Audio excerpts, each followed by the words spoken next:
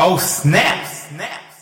The world is finally waking up to the crap that's baked into and sprayed on kibble dog food. No longer can commercial pet food manufacturers fool us with pretty pictures and false promises. This is the raw dog food truth. The view and opinions expressed on this podcast are not intended to replace medical advice. Before starting any raw diet, do research, ask lots of questions, and consult your vet. Well, hello, Raw Feeders. I'm Dee Dee Mercer-Moffat, the CEO of Raw Dog Food and Company, where your pet's health is our business, and where friends don't let friends feed kibble. No, we don't. And today's Tuesday, and I'm doing this new thing on Tuesday. It's called Brian's Beef. I don't know if I'm going to call it Brian's Beef or Brian's Brief or Brian's Tips. It's just because, it really should be Brian's beef with the industry, right? Or because, he's really great about sending me the stuff in concise information that really just gets in his craw, right? Gets in his craw, gets in all the raw feeders crawls. But, he's out there, he's in these Facebook groups, he's listening to what people are saying, and then he comes back with sensical, relevant information. So I'm still trying to figure out what the title of this is going to be. Brian's Beef or Brian's Briefs? What do you guys think? You could send me an email and let me know at rawdogfoodandcompany.com or info@rawdogfoodandco.com would be the correct one. All right. So for today, we're going to talk about AAFCO. AAFCO, because I get this question. People ask this question. People are told this is important. But here's what Brian is going to tell you today. He's going to tell you why AAFCO is irrelevant. Irrelevant. All right, so here goes. This is what you want to know about AAFCO, the American Animal Feed Association, right? So their standards are the minimum required to live. So if a dog food's information, if on the bag it says it's AAFCO certified, well, just remember this. Their standards are the minimum required for your pet to live. Unfortunately, 90 to 95% of dogs and cats with cancer, allergies, autoimmune diseases, irritable bowel, kidney failure, and other diseases get these diseases after a lifetime of eating AAFCO approved kibble. These standards help manufacturers make food that can sustain a pet's life. But a sustained life is not anywhere close to a thriving life. Amen, B. Amen, Brian. He goes on to point out that AAFCO does not care. Did you hear what I said? AAFCO does not care whether the proteins come from meat, soy, peas, feathers, or other sources, as long as the ingredients are from AAFCO's approved ingredient list. These approved ingredients are mostly waste products from human food production. And they are typically low in nutritional value, and they require, this is the big difference between us guys, they require the addition of synthetic vitamins and minerals to meet the AAFCO minimum standards required to live. As an interesting side note, Brian says dogs and cats do not need carbohydrates, but AAFCO approves using upwards of 40% carbohydrates while calling the food complete and balanced. As a side note, I just had someone hang up on me last night because they wanted to know all about complete and balanced, and they didn't like what I have to say. Okay. But anyway, so Brian goes on to say, they call the food complete and balanced when it's 40% carbohydrates. And he says, wouldn't adding An unnecessary nutrient leave less space for essential nutrients? Oh, well, come on, Brian. You're making too much sense. Don't you know we live in a nonsensical world? Come on. All right. He goes on to say AAFCO also does not test or have any standards related to the food's digestibility. So technically, a manufacturer could make a completely indigestible food and sell it as complete and balanced as long as it passed the AAFCO chemical analysis. That's right. Your dog could be eating a big fat shoe. Have a cardboard. Wondering why our pets are sick. You got to wonder because they make such a big deal out of this. Is it AAFCO certified? And we say proudly, no, it is not, because we do not adhere to these minimal requirements to live. Brian goes on to say AAFCO approval. Well, how does it come? It comes in two ways, folks. Listen up. First, if you want to get that sought after AAFCO approval, that means absolutely zip, zada, data, nada, sphincter, nothing. Well, first, you can put your food through a chemical analysis. And if the food has the proper amounts and ratios of vitamins and minerals and the minimum amounts and proportions of fat, it will pass AAFCO's chemical analysis. He says toss enough synthetic vitamins and minerals on peanut butter sandwich and it will pass a chemical analysis and be deemed complete and balanced. Yes, you could eat a peanut butter sandwich every single day for the rest of your life, according to AAFCO. As long as we put enough synthetic vitamins and minerals on it, you're going to be just fine. I think Dr. Paul Saladino would beg to differ. I'm going to have Dr. Paul back on because, he really does talk about basically the same things that we talk about for pets. He talks about it for humans. So I'm going to have him back on because I think really that our health and our pets' health should and do many times go hand in hand, right?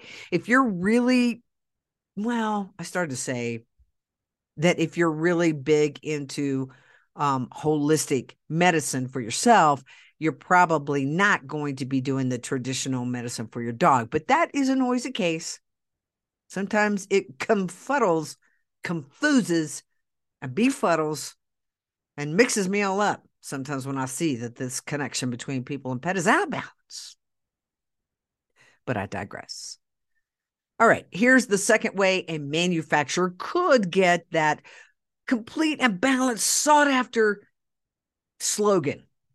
This is how they get it on their label, and they do a feeding trial. Sounds really scientific, sounds really impressive, sounds really something good for the industry and good for the dogs.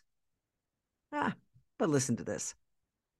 For a pet food to pass a feeding trial, only 6 pets must survive on the food for 26 weeks. Now, I don't know, I've seen these survival shows and they're just like, out there for at least 8 weeks.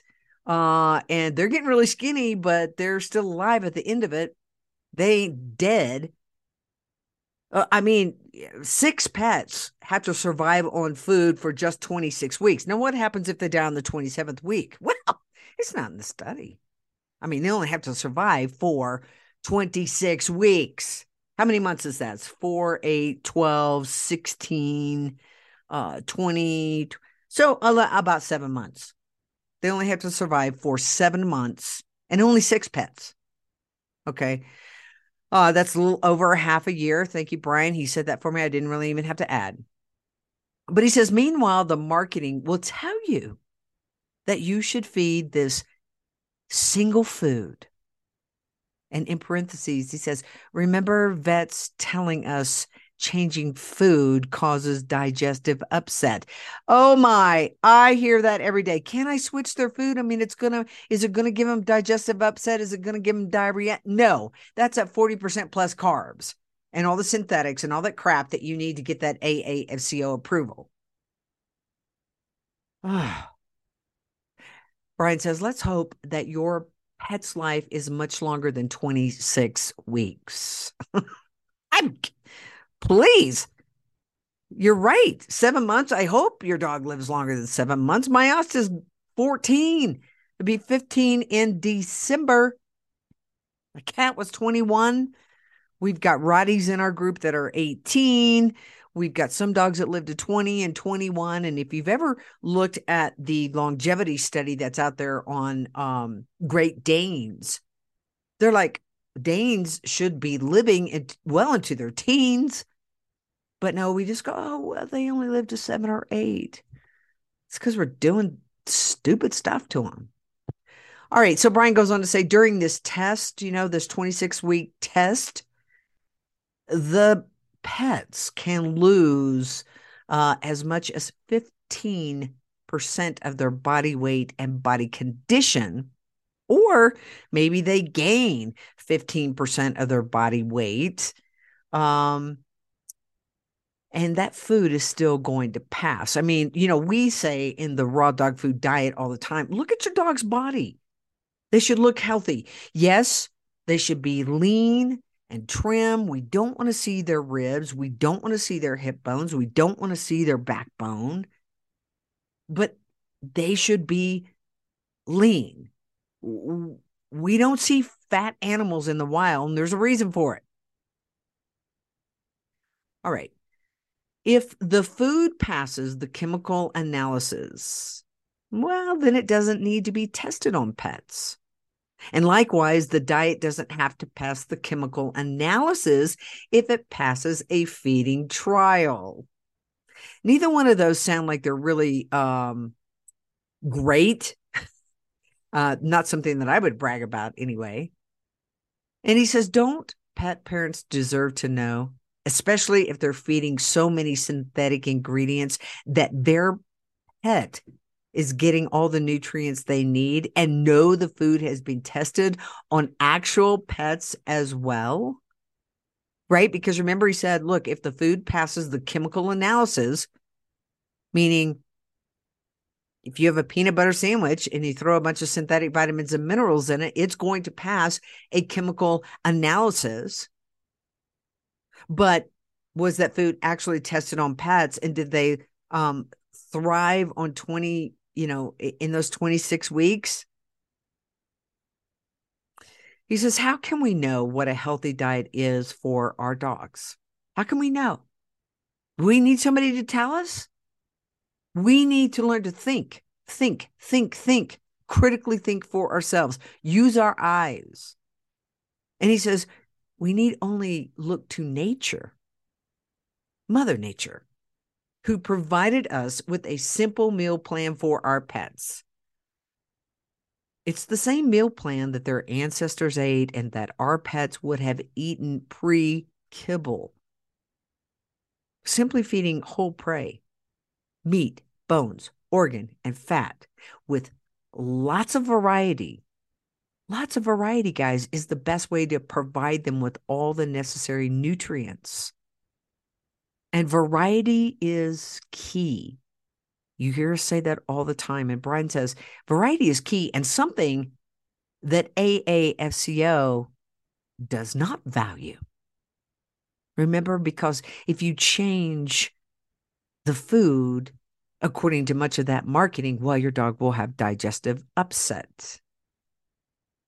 And Brian says, I mean, who and what would ever willingly eat only one thing for 26 weeks? And he ends this by saying, certainly nothing in nature. So I do understand that people hear buzzwords, they hear complete and balanced, and they really do want to give the best thing to their dog. But when you hear it like this, Does that make any sense that you could have every single thing that is required for a living body in one food? I think that's what they're trying to get us to start eating. Did you ever watch The Matrix? Remember, yeah, Neo, the first time he sits down in the new Matrix with all the crew, and he's like, "What is this stuff? It looks like cream corn is what it looked like." And they were like, "It's everything that the body needs in one, slop." It was just slop. I guess maybe that's what we're going for since they're trying to take out the chickens and the beef and everything else. But Mother Nature got it right. And this is where the whole prey model raw came from. I get it. There's the barf and there's different things. Um, but we got this from nature. We didn't get it from the big conglomerates that have shareholders that need to get the ingredients as cheap as possible and add as many synthetics and all the other junk that they put in there. And the other thing is too, why do people come over to raw? Because their dog can't gain weight, their dog has sloppy poops, and I don't mean to exclude the cats. We have cats with the same issues. Um, they're shedding like crazy. They're mentally not calm. Maybe they're not even satisfied. They act ravenous all the time because when they're on this type of kibble diet, this AAFCO chemical analysis, minimum for survival to live food, they are starving all the time. And we see dogs that start on the raw diet and they're just ravenous. I mean, now my dogs are always ready to eat. But then some dogs will level out. And the people think, oh, my dog doesn't like it as much as it used to. No, it's just maybe it's getting all the vitamins and minerals and it's finally becoming satiated. This right level of fat, the right level of bone. You've got duck, pork, chicken, turkey, chicken, pork, salmon, and egg. You've got higher bone, higher fat, lower fat, more organs, less organs. I mean, don't worry about where to start. I say this all the time, and people just don't, it's just kind of frozen. They're like, I'm afraid. You're only afraid because you've been fed a bunch of sphincter noise, right? Your dog is not going to have digestive issues on a raw diet. Now, the caveat to that is, I get it. They've been eating cookies and donuts and peanut butter sandwiches for, years. And now you're going to switch them over to a real food. Yeah. In those first couple of days, they may, not always, they may regurgitate, but then they're going to eat it again. Let them eat it. That's the way their mamas fed them. The only reason that's happening is because, one, it's a protein that they haven't had. They haven't been a meat eater. Their digestive enzymes are not totally full on yet, but it will quickly change. And a lot of people say, well, shouldn't I just transition slowly and keep giving them this minimal required to live AAFCO standard chemical analysis type food? We would say no. Why? Why do you want to keep putting that in the body? Donuts and steak? I don't know. I do like some donuts. I'm just going to say, I do like some crap food. You remember when crispy donuts first came out? Oh my gosh. I remember sitting down and we ate like 12 and then went home and like had a, sugar coma. I know that's like no control eating 12 donuts at a time, but that were so good, right? And the more sugar we eat as humans, the more we want, and the less satiated we are, and the more out of shape we are, and the more irritable we are. Yeah. I always think, what if us humans could eat the cleanest food ever? Would we look younger? Would our skin look better? Would our body be fitter? Would we poop less? Because I look at these dogs and it so changes the dogs. And you got to wonder if, like, all this gray hair that, we women try to cover up, is that from food or is that really age? I don't know. Because we do see that a lot of the dogs, they get washed out. Their color gets washed out when they eat a highly processed food. And so it's just amazing to me. Living entities,